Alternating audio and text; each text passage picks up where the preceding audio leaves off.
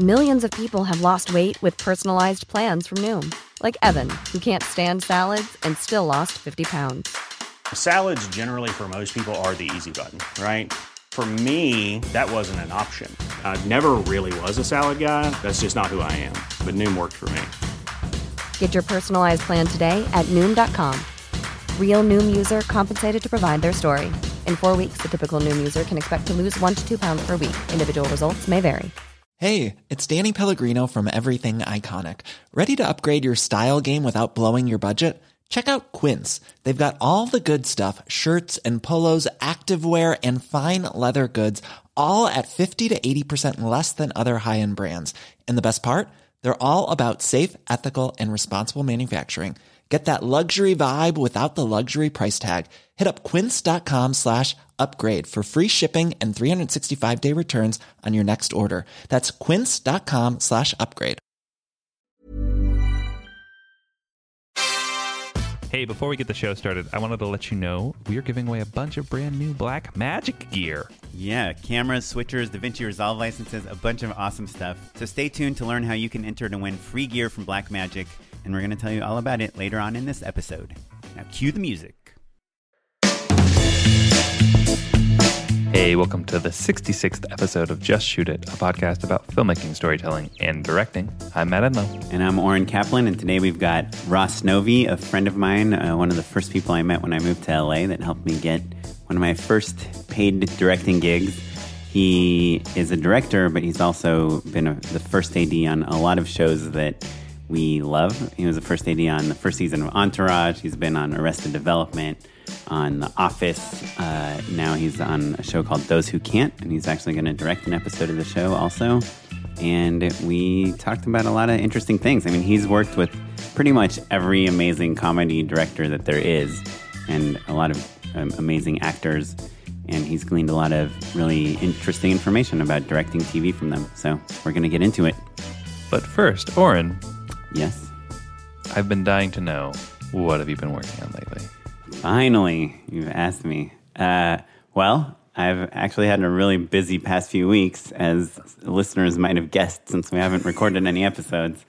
But I have directed, I'm doing a lot of commercials type things. And with commercials, you get storyboards and you write a deck, you make a deck and you send it to them, and you usually never hear back. But for some reason, I had 4 things in a row that I got the job. One of them, 4 things? Yeah, one of them ended up disappearing. But what was interesting is that each one of those 4 things I got through a different source, and not one of them was from my official commercial production company. But I got one from my friends that have a production company at Sawhorse. Sure. I got one from another production company that I know the owners, that I'm on their roster. I'm kind of seeing this new trend where a lot of smaller production companies are just asking for directors, non-exclusive directors. We know someone at Herzog that we both might be on that roster. So it's cool. I think it's a good trend, and it makes sense because when you were exclusively with one company, if they didn't get you any work, you just didn't make any money. It makes me nervous because if you, imagine there's a director who's just on a bunch of different rosters. These companies are all vying for the same jobs. It's like, does that ultimately mean that they're pitching against themselves? Like they're going to be like, oh man, Oren's really great for this job, and then if the other company is like, oh man, we've got Oren. Like, I feel like that makes somebody look bad, and then they don't want to pitch you. And yeah, I get a little head in my head about it. Yeah, that definitely is a problem, and I've brought it up because I have 2 companies that have pitched for similar things with me, and and we all try to specialize in something. So if there's like a action comedy thing, they'll both probably pitch me. Right. We've got the guy, Yeah, but and you want to encourage people to pitch you on it, obviously. Right. I'm still kind of fighting. Like I did Visit San Antonio, which was really fun. I did Jeep, which was the biggest commercial I've done ever. And then I did Panasonic, which is for Latin America, and a very specific client that I've done before. Right. And then the 4th one was going to be Xbox, but it was going to be like pre-roll ads. Oh, I don't think you told me about this one. No, that's the one that actually fell apart. But I got pitched that job. Remember I did this Funny or Die thing, like a Call of Duty thing last year? The AD on that job was like, contacted me out of the blue months later. He's like, "Hey, Oren, man, what's up? It's Dylan. Like, I actually also produced for this commercial company, and I thought you might be good for this job." So, that's, I don't know. I know we keep talking about it, but it's like all about just meeting people, working with people, showing people stuff, being active. I mean, even I think we've had listener questions about social media, but just like reminding people like, hey, I just directed this thing, not because you're showing off, but just because they might happen to be working on a project that is looking for a director that directs that type of thing. Yeah, so I think it's been a really good time. The Jeep thing was cool. It was really cool. We shot on the Universal backlot. We shot on Disney Ranch. We had a well-known comedian that was the lead in it. And we had a giant crew, my biggest crew ever. There was like 6 people just like on the greens team, which is, if you know what the greens department is, it's the people that bring trees and bushes and stuff. Having a greens department feels awesome in the first place. Having 6 people in the greens department, that's dope, man. Yeah, the greens department is part of the art department, and we were shooting like a New York street at Disney Ranch. They built this whole fake downtown New York area, but it doesn't have... On Disney Ranch? Yeah, it's new. They only built it 7 years ago. I'll show you what it looks like, but it... what? You said they built it 7 years ago, is what you said. Yeah. Well, because I actually shot there... I've shot Disney Ranch and have not seen it. I shot there more than 7 years ago. Oh, funny. And it used to be a Western town. Oh, I see. Like when you shoot New York Street, you have to bring your own street, your own trees, your own bushes, your own benches, your own trash cans, your own street lights, the sconces that stick out of the houses. Like you need, 10 to 20 people to just make it look like a regular street. Right. Like, so yes, you do get to own the entire street, but imagine how much extra money you're spending to make it look like the real thing. Right. But it is kind of the perfect version. And like, I don't like that trash can there. Let's move that bench and let's arrange all the cars. Yeah, and even before that trash can is there, they're like, which trash can do you want, Oren? Right. I don't know. That one looks... The silver one? One's a little too gray and the car's gray. Yeah. But we also had, like 2 Condor cranes that are holding... Each crane is holding like a 20-foot by 20-foot. One holds like a diffusion frame and the other one holds a solid, just to make things in shadow. And you are still shooting these like medium shots of actors, and you're like, we just don't have enough equipment to, make the entire street behind this person darker. So, it's crazy. I mean, you just run into all the same problems. But I will say one cool thing is, when you have like a 12 by 12 foot silk diffusion or something in a frame. So we had like a 20 by 20 on this Condor crane, and they wanted to change it from a silk. Just to explain to people, it's like, it's like a piece of construction equipment, effectively. It's like those big old cranes. It's like a scissor lift. It's the same sort of company, like a Genie lift. But like, it's literally a crane that extends out and then holds a giant frame to diffuse light or block light. Like 20 foot by 20 foot frame. And it They'll goes call up. them a fly swatter. Yeah. Right, yeah. And so the idea is that the farther you bring this frame from the earth, the bigger the shadow it will cast us, right?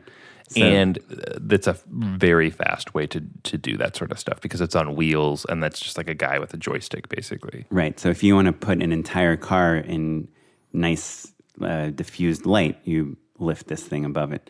But when they want to change it from a 20 foot by 20 foot silk to a 20 foot by 20 foot solid, so a solid is just creates a shadow, a silk diffuses light. They bring it down, and because we have 9 grips on the team, they each have to only do 3 knots on this piece of fabric that's attached to the frame.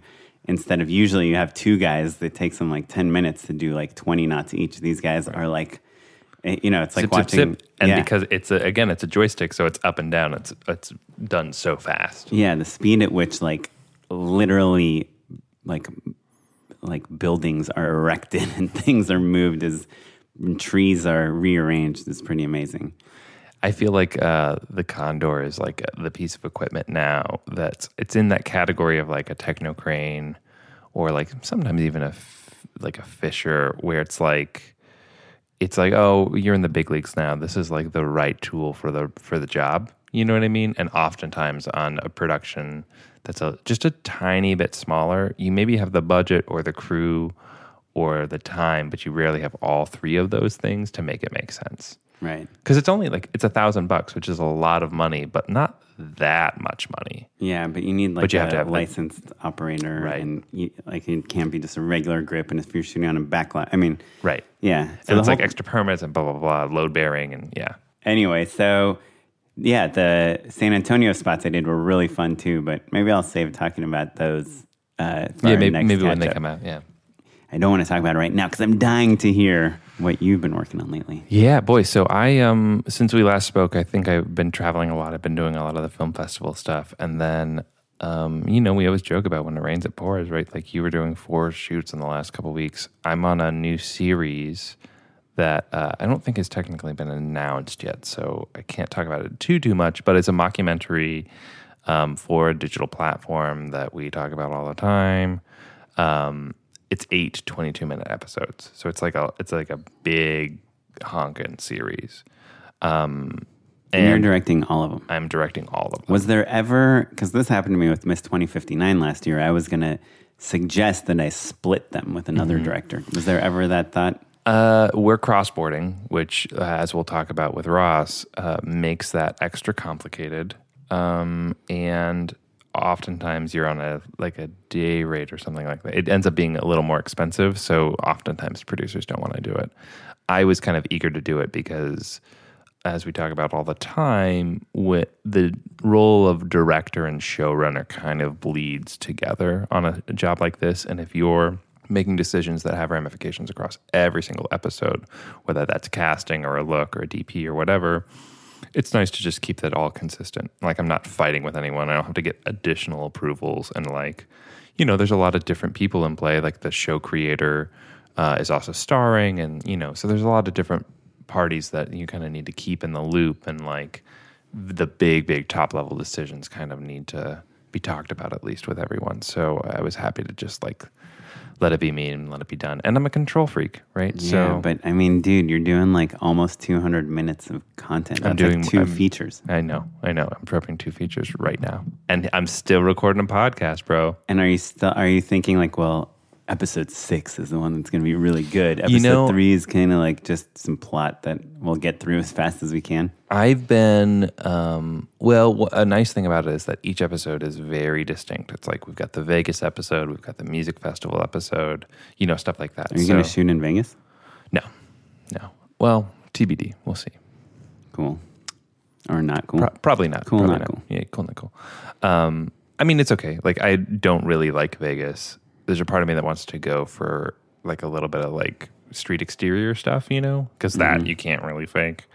But are you doing casinos or hotels or what? It's like about the dance music scene, so it's a lot of interior clubs. Oh, okay. So like that you have in LA. That we have in LA. And like honestly, the difference between like a dance club in LA versus a dance club in Vegas is mostly the attire of the club goers. So we're dressing people up more for Vegas and letting them dress down for LA, basically. Right. Otherwise, it's like, CO2 and confetti and loud music and strobe lights and stuff. I know. I'm a regular clubber. Sure, yeah. Me too. But so that's been really great. I just have kind of been doing a lot of scripted stuff, which, had been like the big goal for this year. So I'm really grateful to be in it. And like, I think you teased me about not being like stressed out in prep or something like this. And I'm like full on stressed out right now. Well, good. Yeah. Good. Stress is good. Yeah.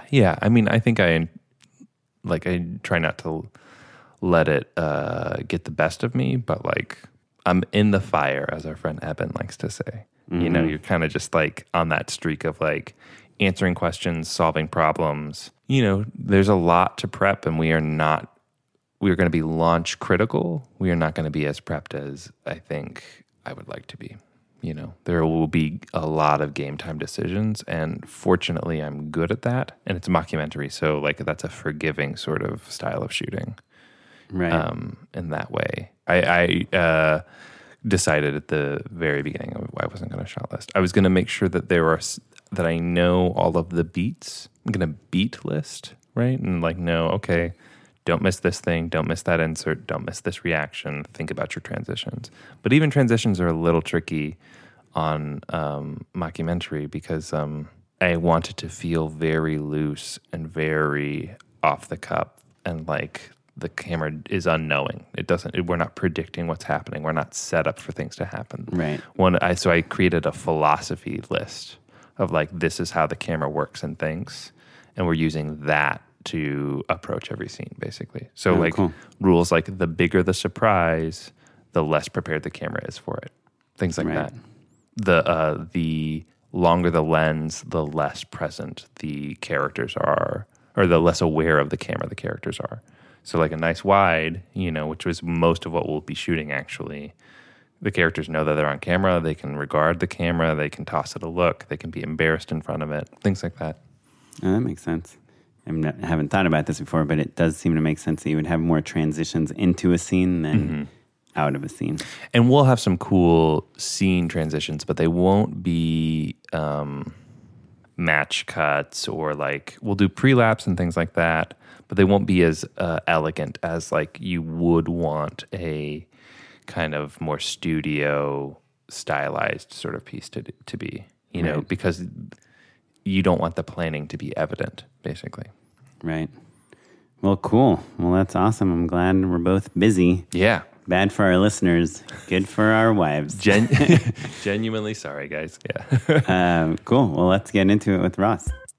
Okay, cool. So, hey, we got Ross Novi here in the house. Hey, Ross. How you doing? Good to be here. Good. Yeah. Thanks for coming. Yeah, man. Yeah. So Ross was one of the first people I met when I moved to LA. He was directing a bunch of stuff for this company called Fremantle.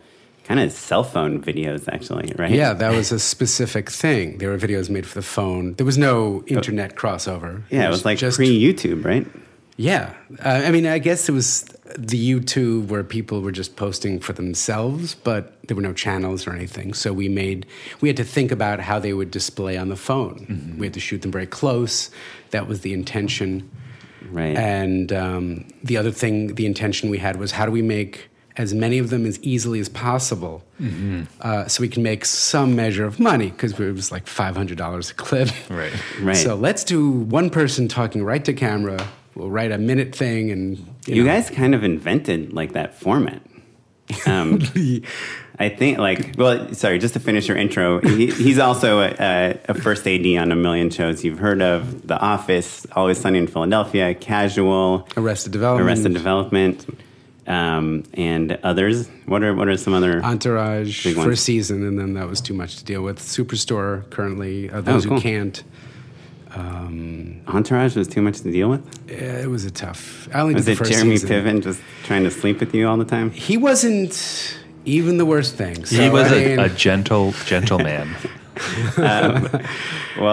Anyway, but so when I met Ross, I knew him as a director. He was doing these short form things, and you're actually like a really good example for our listeners, because I had made videos, and maybe I showed you some of them, and I was just doing stuff on YouTube, and you were like, hey, I'll hook you up with these people that I'm making videos for.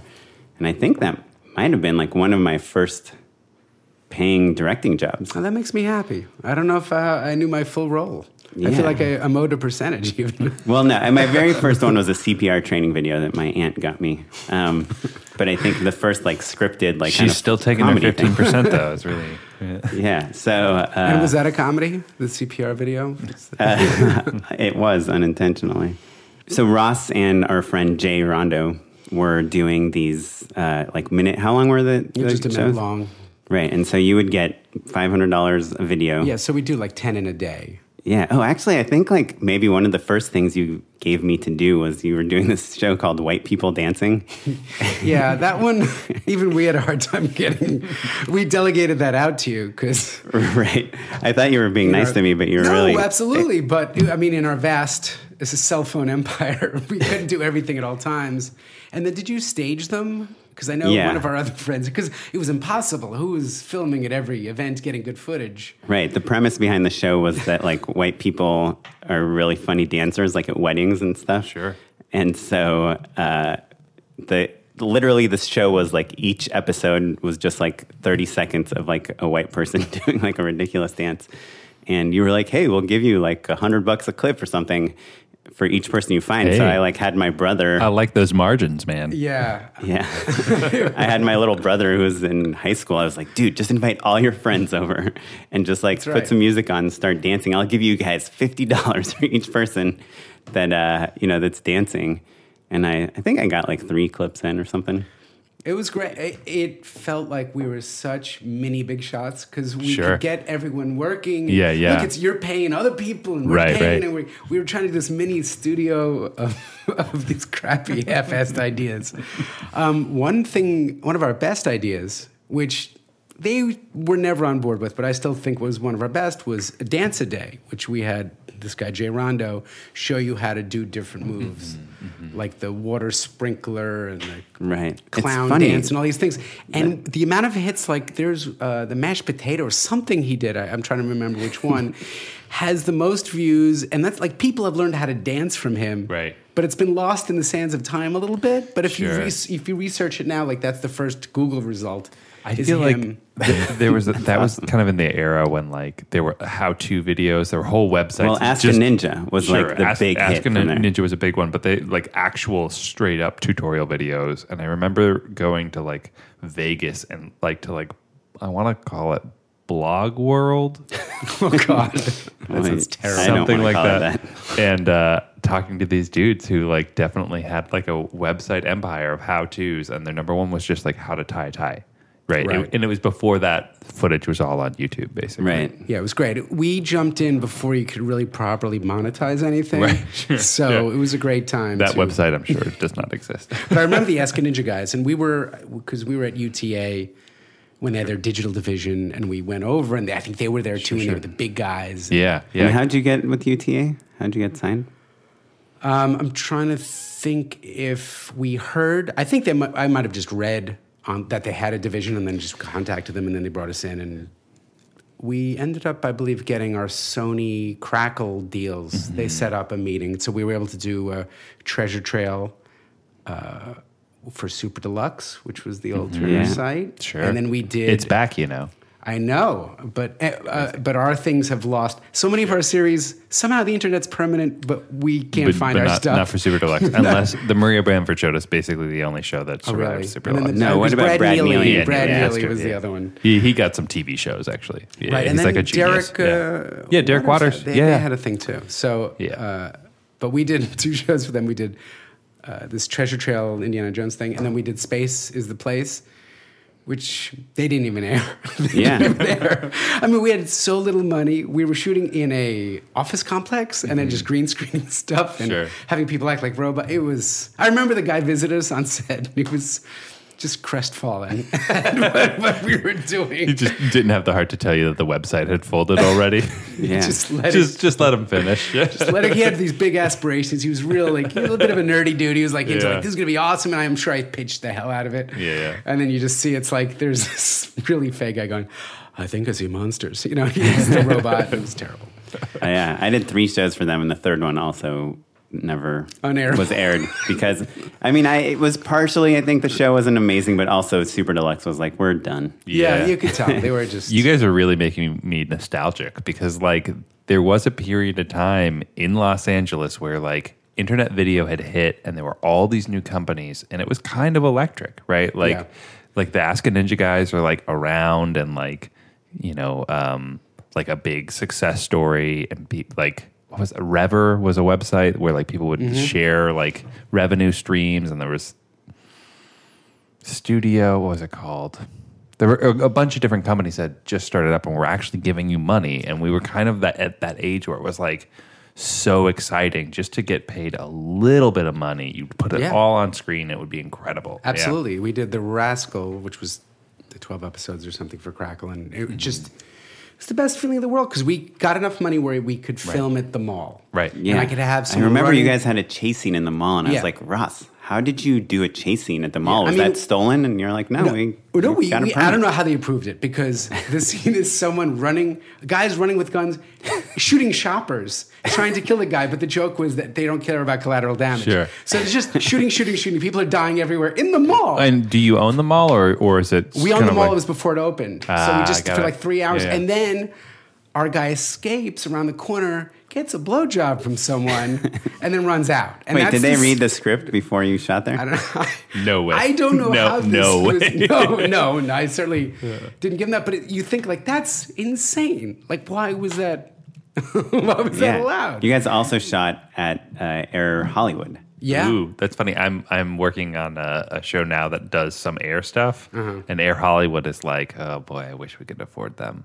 Yeah, so like Air Hollywood is the expensive one. They have Yeah. a bunch of they have a bunch of real airplanes there that they've turned into sets. They have an airplane terminal. They have the jetway. They have basically everything you need for any sort of airplane related scene. Right? LA filmmakers out there, a little tip. I just scouted today the Van Nuys Flyaway bus stop, and it totally doubles for airports, no problem. It's incredible. Have you guys shot there? No. I don't know why people don't shoot it constantly, because it looks and feels exactly like That's an good. airport, but it's in Van Nuys and you can afford it.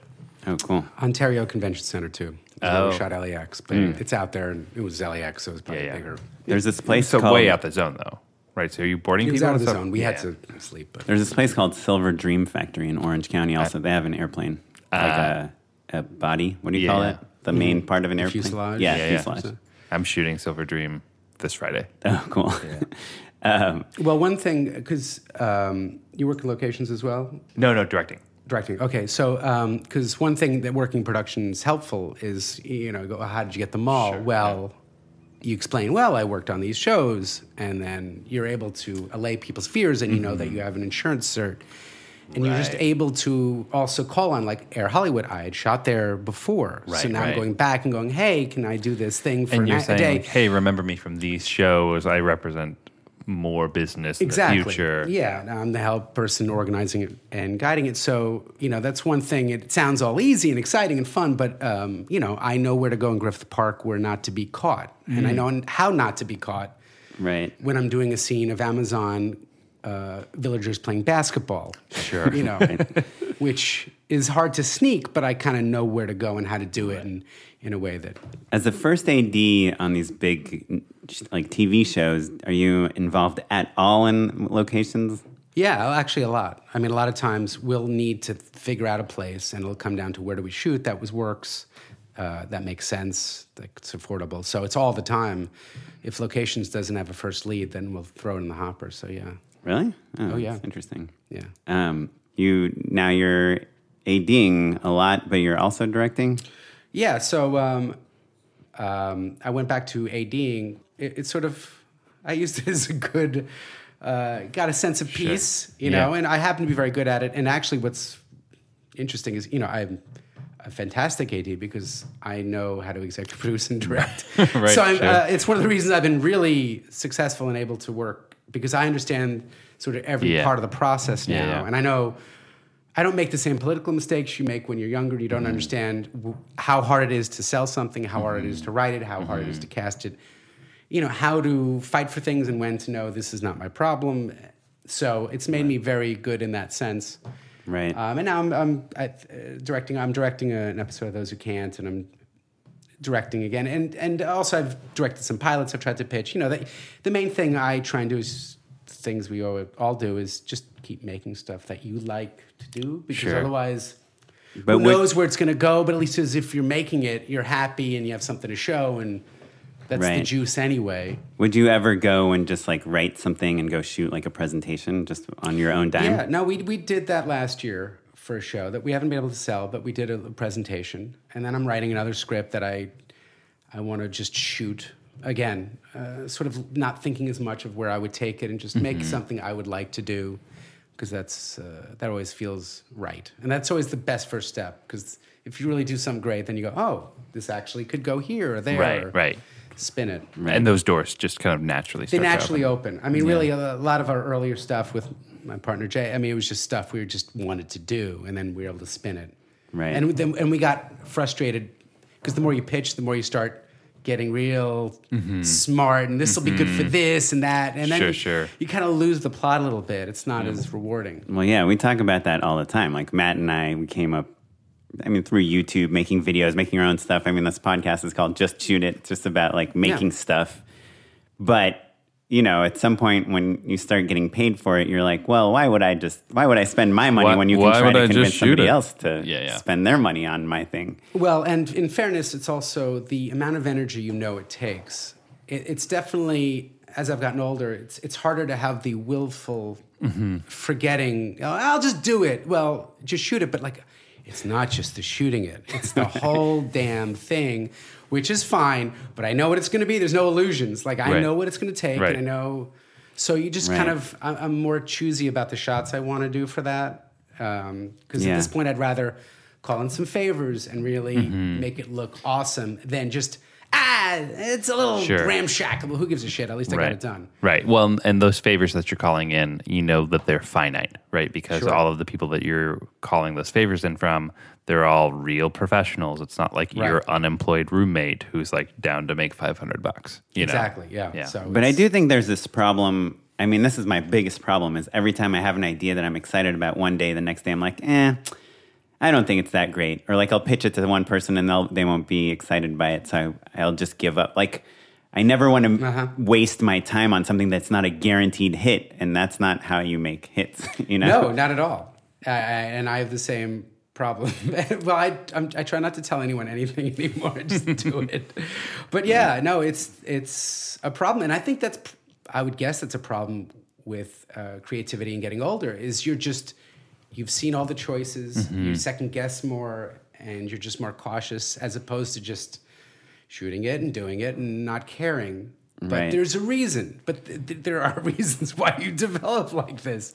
But it is fighting that and keeping that childish, just fucking around thing. Yeah, I've been thinking about this and I talk about it on the podcast all the time. But when I moved to LA, like I had no one to pitch to, no one that wanted to make a project with me, and I had a million ideas. Yep. And now I have a million people that are like, bring something to me, we'll produce it. And I'm like, I just don't have any idea that I think is that good, that has to be made, that the world needs to see, And that's the problem. Yeah, no, and it's finding that inspiration in exposing to different things. I've gotten into photography over the last couple of years, which is fun because it kind of pushes me to just sometimes I'll see like, tilt shift, that looks cool. Let me do something with that. Or just you want to riff on that's the music video, right? Yeah. Or just like, to me, just trying to find an exercise. Like, let me do a scene, just jump in the line, just to see how much I can just deconstruct how we tell a scene. Right. And see what's effective and what's not. I haven't done that. But these are things that seem more inspirational in a way to just challenge yourself. Because the idea of just shooting a normal scene of something... Right, when you shoot scenes every single day, it's like, all right, we get it. Right, and you've seen... Yeah, you do it constantly. I think Ross of all our guests, probably has the most experience of seeing, to some degree, how interchangeable directors are. Like on some TV shows, you could bring in an amazing director and like a director with no experience, and they might get you more or less a similar scene, or is that not true at all? Well, it is. Well, in television because, the actors know who they're playing. The writers are on set. You're usually already set up in terms of the look of the show. So really your job is a technical job just to get the coverage for the editors to cut it to the showrunners. Like, so it's really, and then you have the DP and the AD, and they're just pushing along. And, maybe you think of like a cool shot or you make sure a joke lands in a certain way. But I've worked with the Russo brothers and Paul Feig, and I've worked with first-timers. Was it a good written episode? Yeah, right. Did it have a good balance of action and the storylines? Like, that is going to have as much a big impact as whoever's doing it. Right. Which makes Joss Whedon, fantastic guy, and there's so much they bring. But like you're saying, the drop-off to him and... Right. Yeah, well, and it's inappropriate. Like, say... Paul Feig is like, I'm going to come in and pitch all of these new alts, right? Like, that wouldn't be appropriate for a schedule or for, like, the voice of a show or, like, like the thing that he maybe does best and is most famous for. Having run successful television shows and directed a ton of movies, it wouldn't be okay for him to really, like, put his mark on an episode of television. I mean, there's a few shows that allow you that latitude. When I watch Better Call Saul or Breaking Bad, like, you get more visual things you can do. But even then, that's their visual thing, is you doing weird, crazy stuff. Yeah. So. It does seem to be a little disheartening when you are witnessing so many directors that are fighting so hard to more or less make the same thing, you know, it makes you maybe realize. In terms of getting TV slots and stuff, or no, in terms of like, getting TV slots, but also on set, like really wanting to do a certain shot, and then they don't use it in the edit or something because it doesn't fit the show. Right. Like just kind of the realization. I could see how being an AD on all these big shows, you would be like, like this directing an episode that I'm fighting so hard to do might not be as cool as I might have used to think it was. I don't know. Or am I wrong on that? No. I actually really enjoy ADing for a lot of reasons. The worst thing I hate about it is the word assistant directing, because I just think it just belittles it in a way do you that's mind, not fair. Actually, real quick for our listeners, to just define what you think an AD does? Yeah, I would call it more like a set producer. But an assistant director is not the person who gets the coffee. That's the director's assistant. Assistant director, you take a script, you break it down into its pieces, and then you reorganize it into a schedule. That's the most efficient and smart, creatively way to shoot an episode or a movie or whatever it is. And then once we schedule it, then I run the set to make sure that it's run efficiently. Everyone knows what time to show up. Everyone knows what equipment we're using. Everyone knows what the director wants to see. If there's a parade, the director tells me what he or she wants to see, and then I'm the one who tells everyone when to come and sets it up and makes sure there's places for the elephants to go, Right. and has tents for everything. And the then marching band and blah, blah, blah. And then we do the whole thing, and I a lot of times I'll even say action, and we'll do it, and then I'll turn and say, hey, do you like that? Let's do this. Okay, let's do it again, and then we do that. And I make sure we stay on budget and schedule in time, and also direct the extras and that kind of thing. So it's a very intensive, you're very involved with every decision, which I love. And you have to know, again, how to direct, how to edit. I mean, a lot of times if you're going to spend times on a shot like you're talking about, people have, I want to do this long, Steadicam shot. You know, what's funny is anytime anyone does a Steadicam shot, they go, I want to do like a Goodfellas shot. Yeah, Steadicam. Yeah, Steadicam. Sure, it's not every shot is Goodfellas. Yeah, right. It's a Steadicam, you know. Right. But you have to know, like, well, is this a sensible use of time? Because is this ever going to make the cut in a 21.5-minute episode of television? Usually it's not. And you're on the entire season, so like you know oftentimes better than the director does, right? Like you've seen what actually makes the edit over and over and over. Yeah, and again. I'll take notes while we're on set to myself. I'll write down, like, I wonder if they're going to use this or use this or that, and just so I can kind of better predict without clipping the wings of any director, because your job is you want to bring some new energy, but it's yeah. And do you watch the episodes? Yeah. So sometimes you're like, we spent 3 hours on that, and it's not. Hey, where's that stunt that we spent all half a day on? You know. I mean, I think also like TV has such a infrastructure that like it's.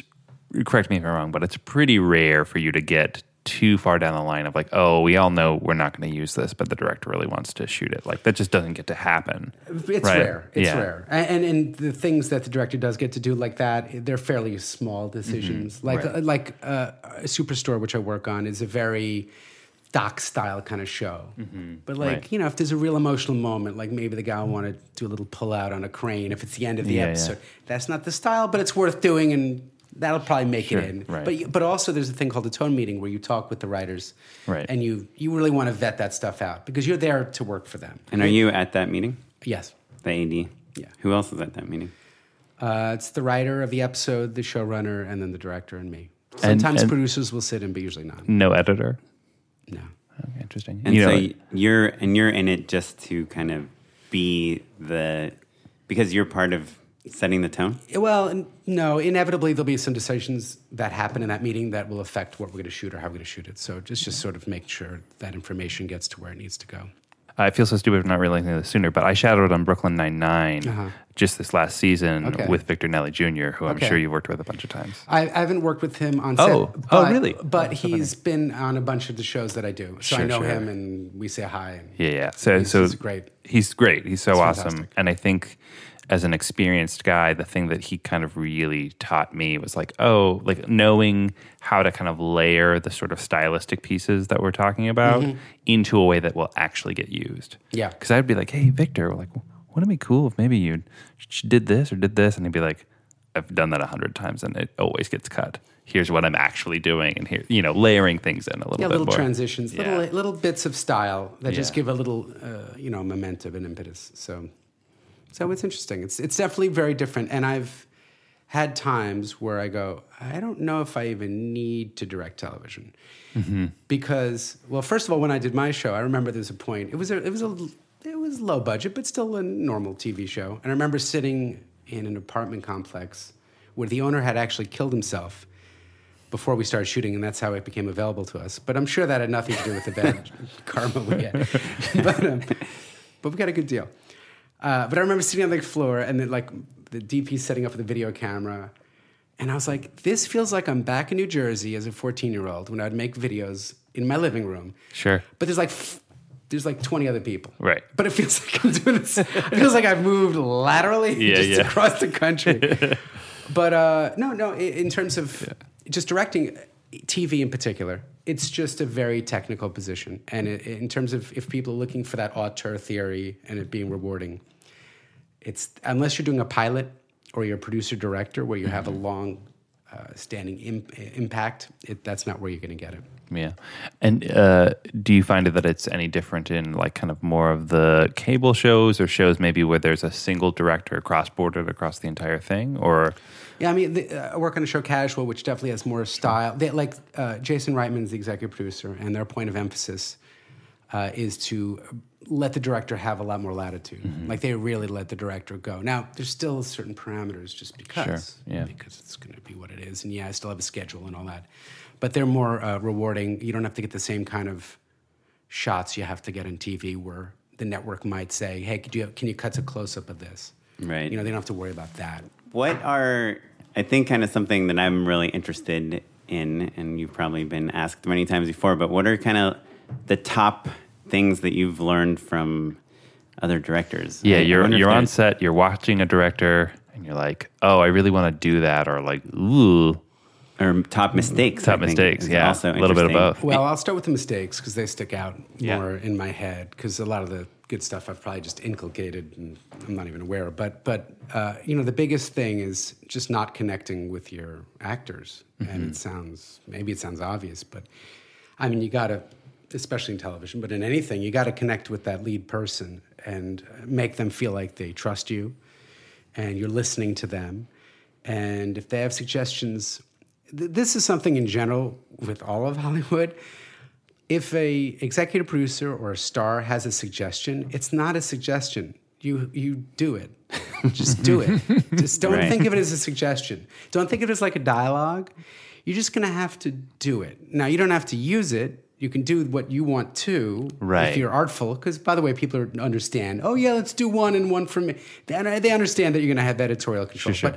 But you at least have to play the game and not in a suck-up kind of way. Just in an accept that they are the person, they are the show, they are the powerful person. Right. Oftentimes the executive producer, right? Yeah. And so just do it. And that's what happens. And I had a weird experience actually being on the other side. So when I was executive producing my show, I was trying to not be that person who's just doing dictum. I was literally telling people, just tell me if you don't think that's a good idea. I don't want you to just do it. Seriously, just tell me. You're talking about the actors. In this case, it was just other, like it was a post-production, but people would just do what you say because that's the best thing to do. Right. And in the end, it's the safest thing to do. Right. So it works on both sides. The point is, just know who you're supposed to listen to. If your executive producer is sitting next to you, get another take this way. That's not where you go, you know what, I think it works out this way, I'm good. Just do it. Just do it. Yeah. That's the fight you never want to have.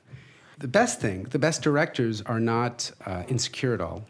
That they make a point of saying, I don't care where the good ideas come from. Mm-hmm. I want to hear them from the craft service guy, the grip girl, whatever. I want to hear it. Now, that might not always be the case, but they at least understand that they want to be open to that. They want to listen to that. Mm-hmm. The directors I most enjoy working with, I can offer up pitches or ideas, and I'm very careful. You don't want to pitch too much. Because the fact is, everyone wants to direct, everyone wants to give the ideas, and people have worked very hard and very long to get to that position where they get to make those choices. So you don't bury them. I have a question, actually. In terms of people who decide whether or not, or who have influence on whether or not a director comes back, like who are the people that one would be surprised, or that maybe other directors don't realize, you know? Well, obviously, the obvious ones that do have an impact are the executive producer of the show is huge, and the network is very big as well. And that's probably important. like 85-90% of the influence, right? But the lead actor will have an issue. The producer, the line producer, they definitely have an impact. And I've definitely had say in bringing people back, the first AD, because I'm right there. Right. So I see the real impact. I kind of know the real story of whether someone's good or not, or... Well, it sounds like more like veto power. Like if someone's like, "Oh, we're thinking of having him back," and then you're like, "Well," that's a great way to put it. Yeah, so you know, I vetoed more people than said, "Hey, I love this guy." That would be out of my place. To pitch that. You know? But also, if you love that guy, the network probably loved that guy too. You know what I mean? Yeah, and they're usually pretty well vetted at that point. Right. Yeah. So, from you even being somewhat influential on how directors are getting hired, like, what have you learned about how to get a job as a director, aside from not being white and Jewish? Yeah, we were talking about how it's a good thing for the industry that diversity is on the upswing. It's interesting as a white Jewish male that Hollywood used to be my playground, apparently, but I somehow missed that boat. But no, I mean, the way to become a director, I think the best way is still to have a film or a short film or something that shows off your unique sensibility, because it'll help you get the shows that you want to do, and it'll give you latitude within those shows a little bit more. Because if you go on working TV director, you're just expected to come in and do the job, which is great. But the more that you can have a certain imprint, I think Quentin Tarantino did a few years ago, maybe it was 10 years ago, he did like a Law and Order or something, and they let him just do it. Tarantino I remember he style. did like Alias. Was that an Alias? I don't know. Yeah. I mean, that's an exception. But there are certain shows that you will just get more latitude, and that's how you're going to be able to do something like Game of Thrones, or if you have a certain thing that sticks out. Other than that, you have a piece, a short film, a film, whatever, and then you get a manager, an agent, and then you meet, and then if you're not white and male, then you have a pretty good shot right now of getting in. And if you're at all competent, interested, good, you should be able to get a shot, really. I mean, there's a lot of opportunities now with all the different web and everything. Yeah. How would you describe your sensibilities? Like what's your voice as a director? Yeah, I mean, I like comedy that's not afraid to be not grounded. I love Andrew Tribeca. I don't know if I would say that describes me, but I think that would be a blast to do. I think it's just super fun. But obviously I love Arrested Development too, where it gets absurd and it gets crazy. And I like the ability to get crazy. You start in a normal place and then you go in this unexpected place, and then maybe you finish back more normal. I'm less interested in stuff that's really grounded and very subtle, just because I've seen that. It doesn't surprise me, and comedy's surprise. So that's why I like to see things go in different places. Zig and zag a little. Yeah. Right. Yeah. That is kind of, I mean, that's how I would describe your voice. I mean, I feel like you lean into genre a lot and go... Yeah, like Sunny in Philly was also very fun for me, too, because they'll take a thing, like, let's get into training, and they'll just take it to this ridiculous extreme and then end up in a new place. Right, but even your show, The Rascal, or even Secret Girlfriend, you kind of pushed the limits of the story. It wasn't... Yeah, the story's a launching point. Subtle, and in fact, my favorite episode of Secret Girlfriend, the one that was most rewarding to me, was it just became this, like, one story led to another story to another story. It wasn't like a classic setup and then the hero's journey and the chart. It was more just like how life is, where you just kind of fall into this and this, and it's escalating in a new position, and you end up... You made the Slacker of point of view Comedy Central comedies. I mean, yeah. And not all of them worked out that way, but I felt it was more rewarding and interesting to do that if it paid off. And I don't know if it did, but it was more interesting to me to try and break that expectation. Because what's a bummer is, having done a lot of shows, there's a lot of like jokes now that it's like the third time I'm doing, like a baby in a dumpster, or like, there's crazy things that you would not expect to have seen this many times, but I'm like, okay, we're doing that bit again. Yeah, great. Let me call my baby guy. Yeah, or my dumpster yeah, guy. like exactly. I know where to shoot it. We've done Yeah, it, sure. and I picture myself with like a big cigar. Yeah. Oh, sure, let's get up the baby. And so you want to. It's hard to be shocking too, because I feel like that's been a way of comedy for a while now, also. So it's just trying to find new ways of doing it. Right. Well, I mean, you see like a Master of None or a Louis or Girls that are shocking in not like in different ways. They're surprising, maybe They're not surprising, shocking. right? Exactly, and that's Yeah. nice. Like they'll do I don't know, the Master of None, like the first episode is just about how he's like never asked his parents anything about themselves, Yeah. And it's just a topic you've just never really, it seems like too unimportant to make an episode about, but Right. he'll do it, you Right? know? Yeah. Yeah, well, I feel like Master of None is a perfect example of like, I feel like we're into this era of like almost auteur TV, right? Where like a showrunner, Yes. and hopefully a director, we're lucky, kind of all coalesce into like a shorter season, right? Like that's part of the whole potential, or the writer's strike that didn't end up happening, but like because those seasons are getting shorter, but I think the result of that is that you get things that are a little more visually distinctive and a little more authorial, basically. Yeah. Like, are you guys watching American Gods? No, I just got the book because I hear it's amazing and I want to read it. And Yeah. Well, Is it a comedy? No. American Gods is like a Neil Gaiman like show on Stars. It's like it's supposed to be amazing. It's amazing, Is it? and it's like they go like super crazy macro shots. Everything is heavy style. Like, Oren, you're going to see the show and be like, "Oh, this is the show I want to do." And I'm curious. I just finished the pilot last night, and was like, "Oh, I wonder how many directors they have on the series because it's so." Heavy on that style. Did you look it up? How many? I know. You know what? I should do it right now. Actually, I'm curious. So there's an app. Yeah.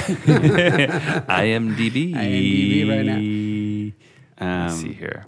But like, you know, Mr. like Robot 2 is also. Oh, yeah. Like, I love how they frame. And again, it's experimenting with how do you tell the story. Like, no one's bothered by that. You just kind of get into that. That's how it is. Yeah, well, that's Maybe one of those things. I mean, I always talk about like I've tried framing like that before, and then people are like, "Oh, that's weird," and then I stop doing it. Yeah, no, because it's about commitment. it's you know. commitment and it has to and be confidence. nonstop. I agree. I've tried to do like little dissolve cuts and try, Yeah, We had a big fight on Secret Girlfriend because we cut out of a joke. It was like halfway through a sentence. He was starting to do another line, and we just cut out to commercial because it made us laugh, and it was unimportant what he was about to Right. say. It was instead of like the look right. cut. It was Yeah. more like he did the look and then started to go into something else, and Yeah. we went out, and it was such a fight. And I was like, "Oh, for God's sakes, we're already doing a POV show. Let this be part of the language. You don't know when we're going to cut out and when we're going to come in. Like, you don't know exactly what the typical slice of story we're going to tell, which is so routine. Like, Right. but I mean, that's not the right platform for. We're doing a teenage horn dog show. All of a sudden, we're trying to become Mr. Robot. So you got to know when to fight that. Yeah, it does sound funny. I do wonder if you made that show now, if it would be a little more acceptable to break the rules. Well, look. It also, that show, it was Comedy Central. They wanted to do something for young men. The jokes were more bro-y than that's not my thing. So you get pushed into these other areas where you're doing different things. And already it was happy to be at POV. And if we did a Right. second season, it was not going to be POV. Oh, really? Yeah, that was like part of the thing. And you're like, oh, fine. Like, I don't know what to say. Like, Yeah. sure. I guess we're just making a regular old horn dog comedy Yeah, now. we'll just make a show. Yeah. I don't know. And Up your All Night manager and special. agent's like, just do it. Just do Yeah. it. It's good. Yeah, You're yeah. like, and that's the realistic fights you end up having. It's fascinating. You always hear about the guys who were iconoclasts and they stuck it out and then they Sure. their number came up. And that's, you should do that. You should do what you believe in and you make, no question. But you don't hear about the other people sure. who stuck to their guns and you never heard from them again because you do have to play ball to a certain extent. And that's just the deal. And you hope that you have the combination elements come together in a nice way, but sometimes they don't. And that's the deal. I'm always curious about those iconoclasts. I'd love to just be a fly on the wall and like be in a network notes meeting and see what they really say, right? Because I wonder if maybe secretly they're just great at branding and diplomacy and that they do play ball more than any of us realize, right? I've been in with a couple of people who, Sure. and There definitely is. They set some walls up where it's like, well, that's just what it's going to be. And if you're dealing with me, you're going to deal with that. And they just make that part of what you're buying. So they are able to carve out some space for them. Now, they also, you're going to get your shows. Generally, they have something of a track record. So they're playing with some chips that allow them that. Right. And you have to have that. I think that's like the main thing. Mitch Hurwitz had already been writing for years and years with Arrested Development. He carved out his Golden space. Girls, so good, you guys. Yeah, right. So, I mean, he didn't come up from nowhere. Right. So it's not like he's just all those random guys, like Mad Men, Michael Weiner and Vince Gilligan. Like, those guys were established writers. Before they broke the mold. Exactly. And, that's the classic Picasso. You know the mold, then break the mold. Right. So before we finish... I just wanted to ask, like, a couple things. One, and they're kind of unrelated, unfortunately. Number one is, like, when you're on set and, there's a joke is happening and it's, like, clear that it's not working, like, what are some ways that you've seen directors, like, handle that? Or does that happen? I mean, I know you work with these, like, amazing actors.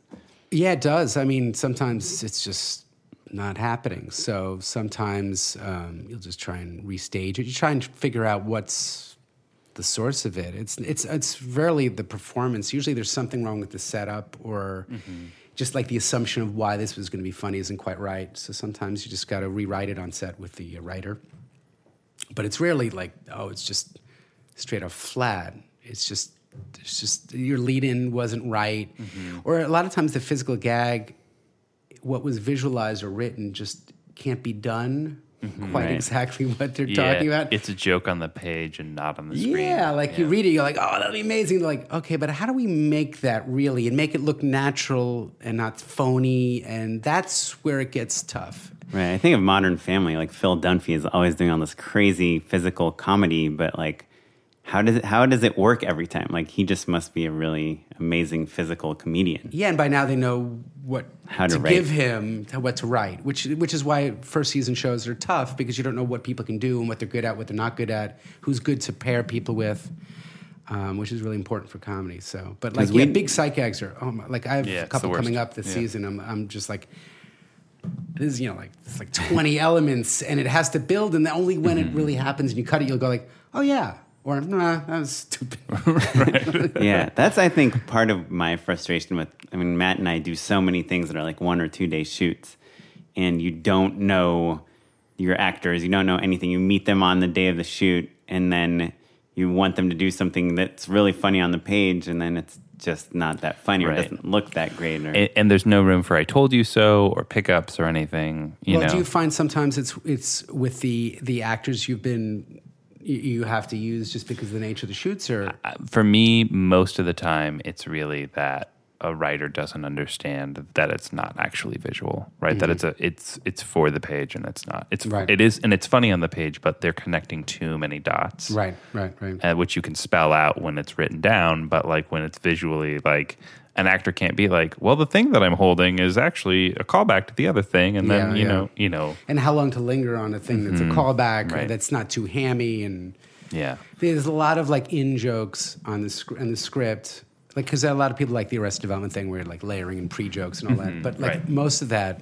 It just doesn't play. You just don't notice it. And if you do, good for you. But that's not. You can't build around that. That's just got to be. That's layering. Why Arrested Development was so incredible. Is that it's kind of the best example of that sort of layering actually working. Yeah. And it's because they had a joke for the super fans and for someone who's paying attention and then for someone who's just walking by and all at the same time. And they also have a ton of voiceover that I'm assuming some was rewritten in post. To make those jokes land. Like one of the funniest jokes I think of like the whole show is when Portia de Rossi thinks that Sacramento is called Sacramenti.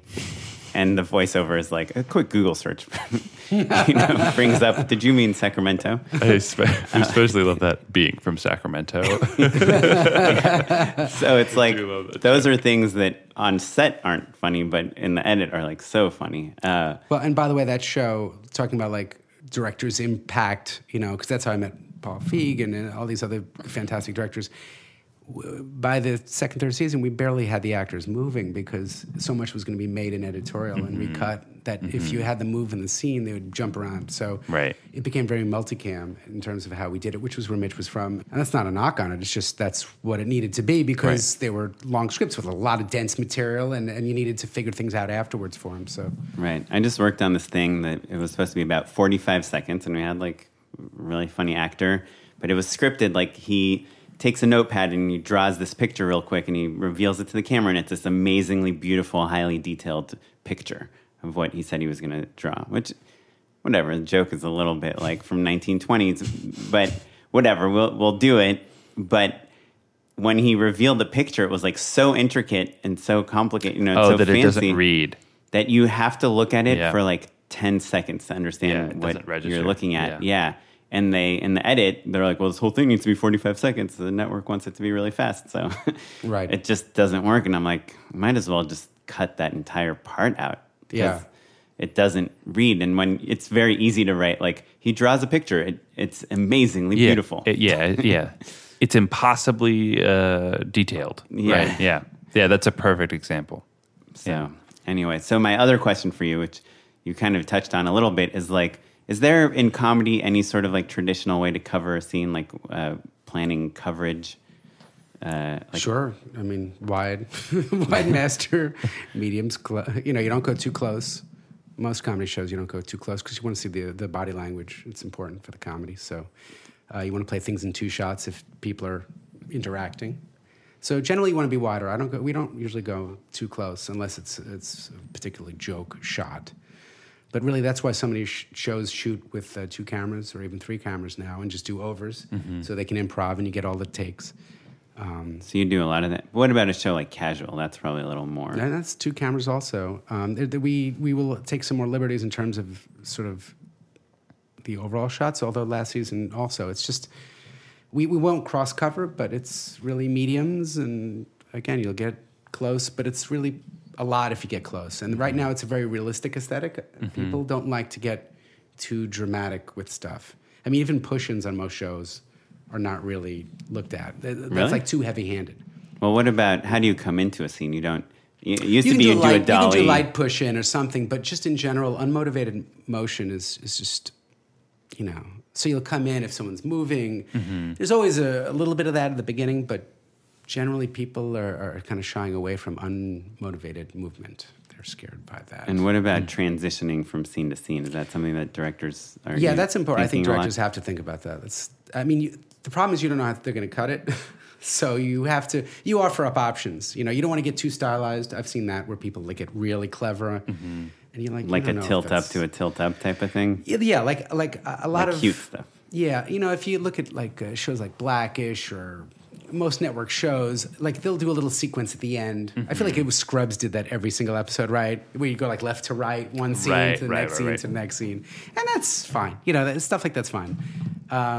But just having a little transition, just so it's not boring going from shot to shot, just a little zhuzh is something a director should bring, because you can bring that. That's what you should bring, is a little spice to the thing.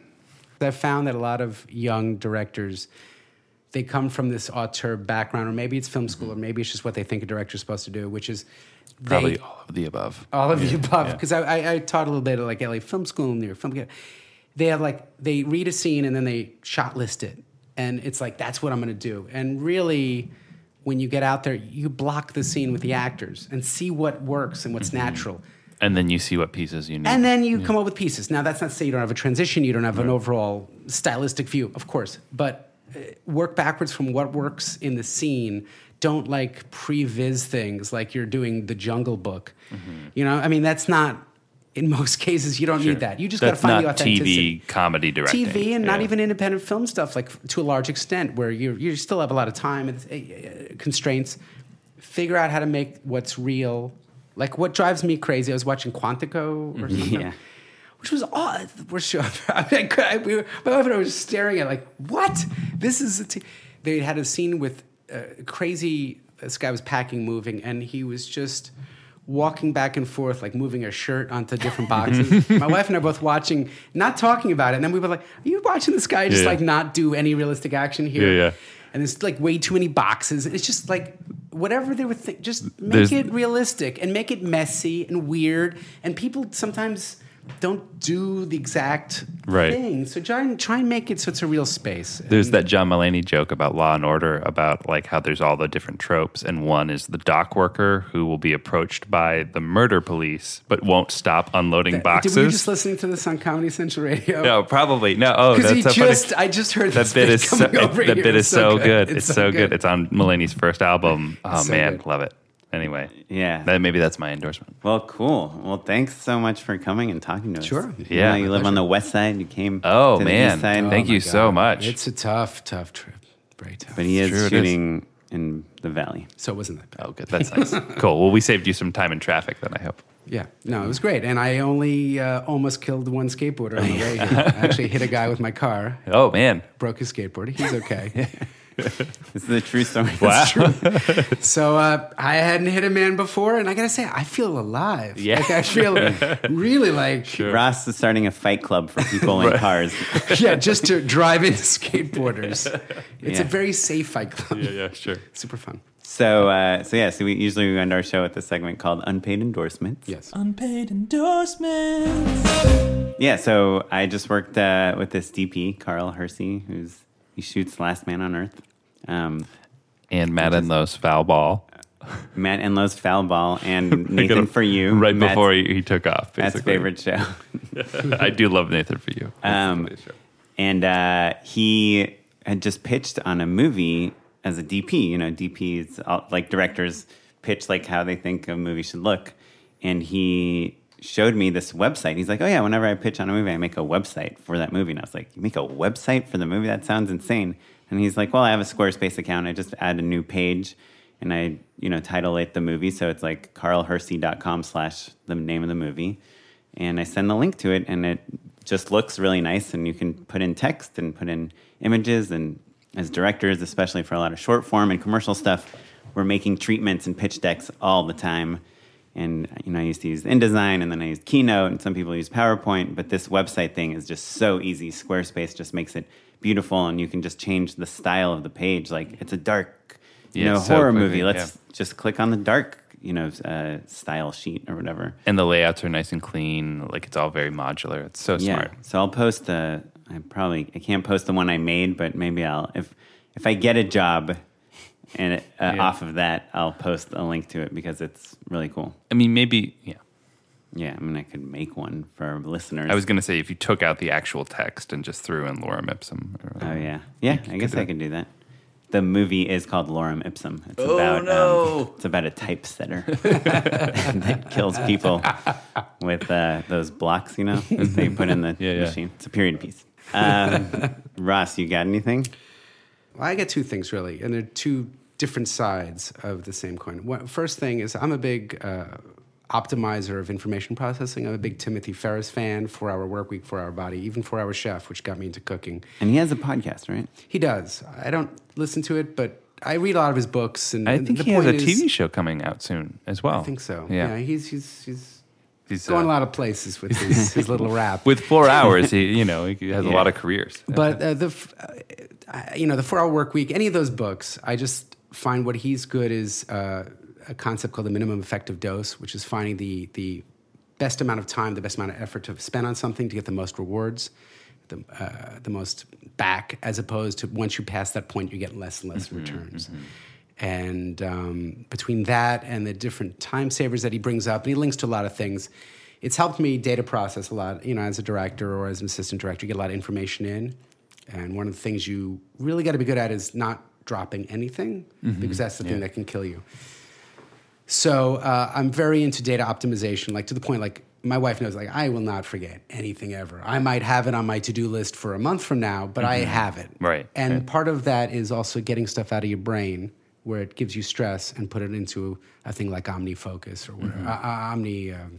OmniFocus, right. So I'm a big fan of OmniFocus, 4 Hour Body. Anyway, so that's part one. Can you just real quick, 4 Hour Workweek, is that a thing? Like people, like he says basically you should work for 4 hours a week? Yeah, it's how to sort of cut out the clutter. So it'll be a variety of things from like not responding to emails until the end of the day or have autoresponders to just all of those things to optimize your time. I'm very into optimizing. I got a Fitbit. I'm into like constant feedback and improving.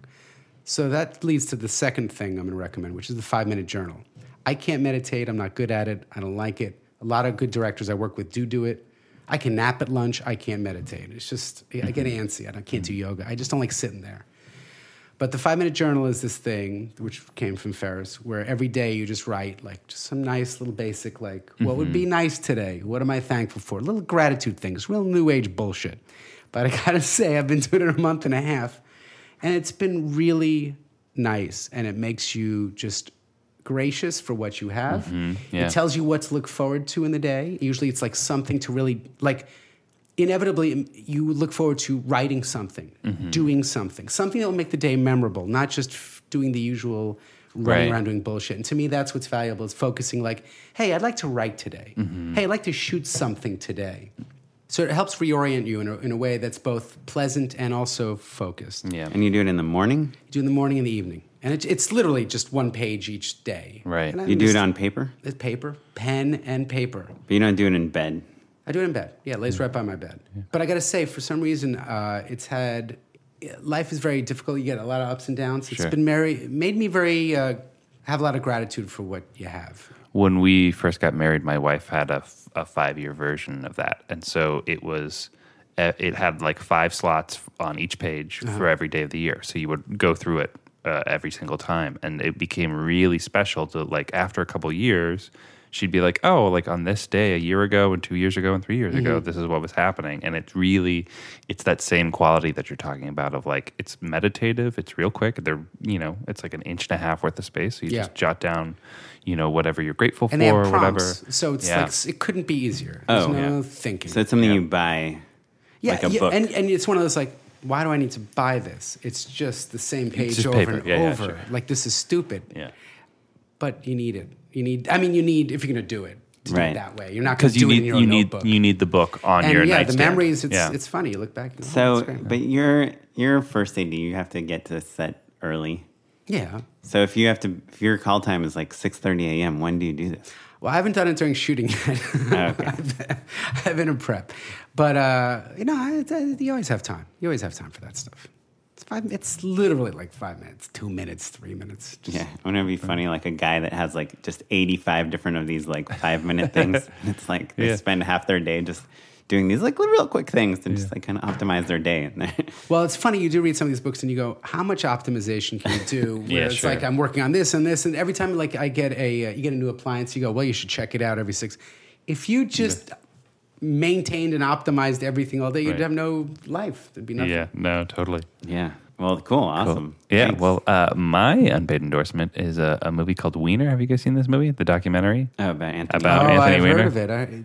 It is so incredible. So the show I'm working on is a mockumentary, and I was trying to think of like real documentaries to pull from. And like, it's about, these people who are, egomaniacs and stuff. And so I kind of revisited the movie. It's incredible, you guys. It's like, it takes place right after this first scandal has broken. He's fallen from grace, and they think that they're recording his comeback tour. Right.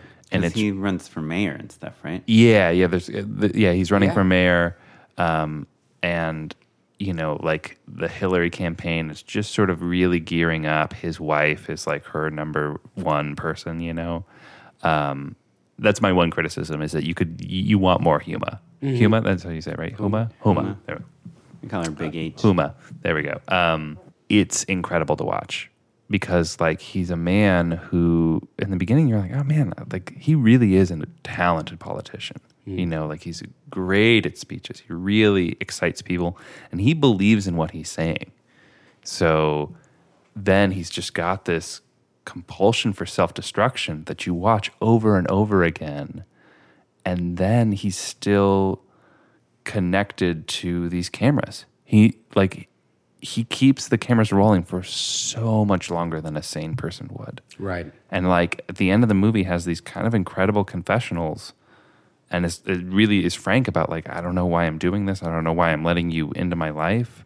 And it's a really incredible movie. And like weirdly entertaining. Sure. You know, he's so charismatic that like Yeah. it's a magnetic experience. It's really fascinating. Have you seen the Spitzer documentary? 'Cause No. It's a similar story. So Oh, you should- interesting. Yeah. Same kind of thing where a genius, guy, sky's the limit. And he's like, what are you doing? Yeah.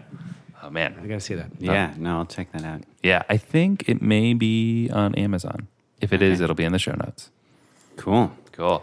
Well, thanks, Ross. Thank Yeah, you How for can having me. people find out more about you? Do you have a website, a Twitter handle? I'm off social Anything? media for a little while, which has been nice. Congrats. Thank you. Feels good. No, there's no way to find me, and I don't need you to find me. And who are these people? I don't. Any need- projects I I got should be plenty of looking out friends. for? I've got a family that's rewarding. I'm good. I'm working on Those Who Can't this summer, and I'm Right. writing an episode there. And All right. Do you know which number it'll be? no, we're setting the schedule now. So Okay. Well, you can learn more about the show at justshootitpod.com. You can follow us on Twitter at justshootitpod, and me at Mr. Madelo. And me at Smitey Pyleg. And send us an email at justshootitpod@gmail.com. If you have any questions, we'd love to hear them. If you can rate us on iTunes and leave a review, that would be really, really awesome. It'll help us make more episodes. We'll read your reviews on the air, which is so fun. Trust me, you'll really love Yeah, it. we keep saying that we'll do that, but we have yet to do it. No, we've done it. We just haven't Oh, posted yeah, the yeah. episode yet. You're right. We'll do that. Okay, well, thanks, guys. This episode features music from the new music Free Music from the Free Music Archive. Archive and the artist Jazar. Bye, guys. Bye.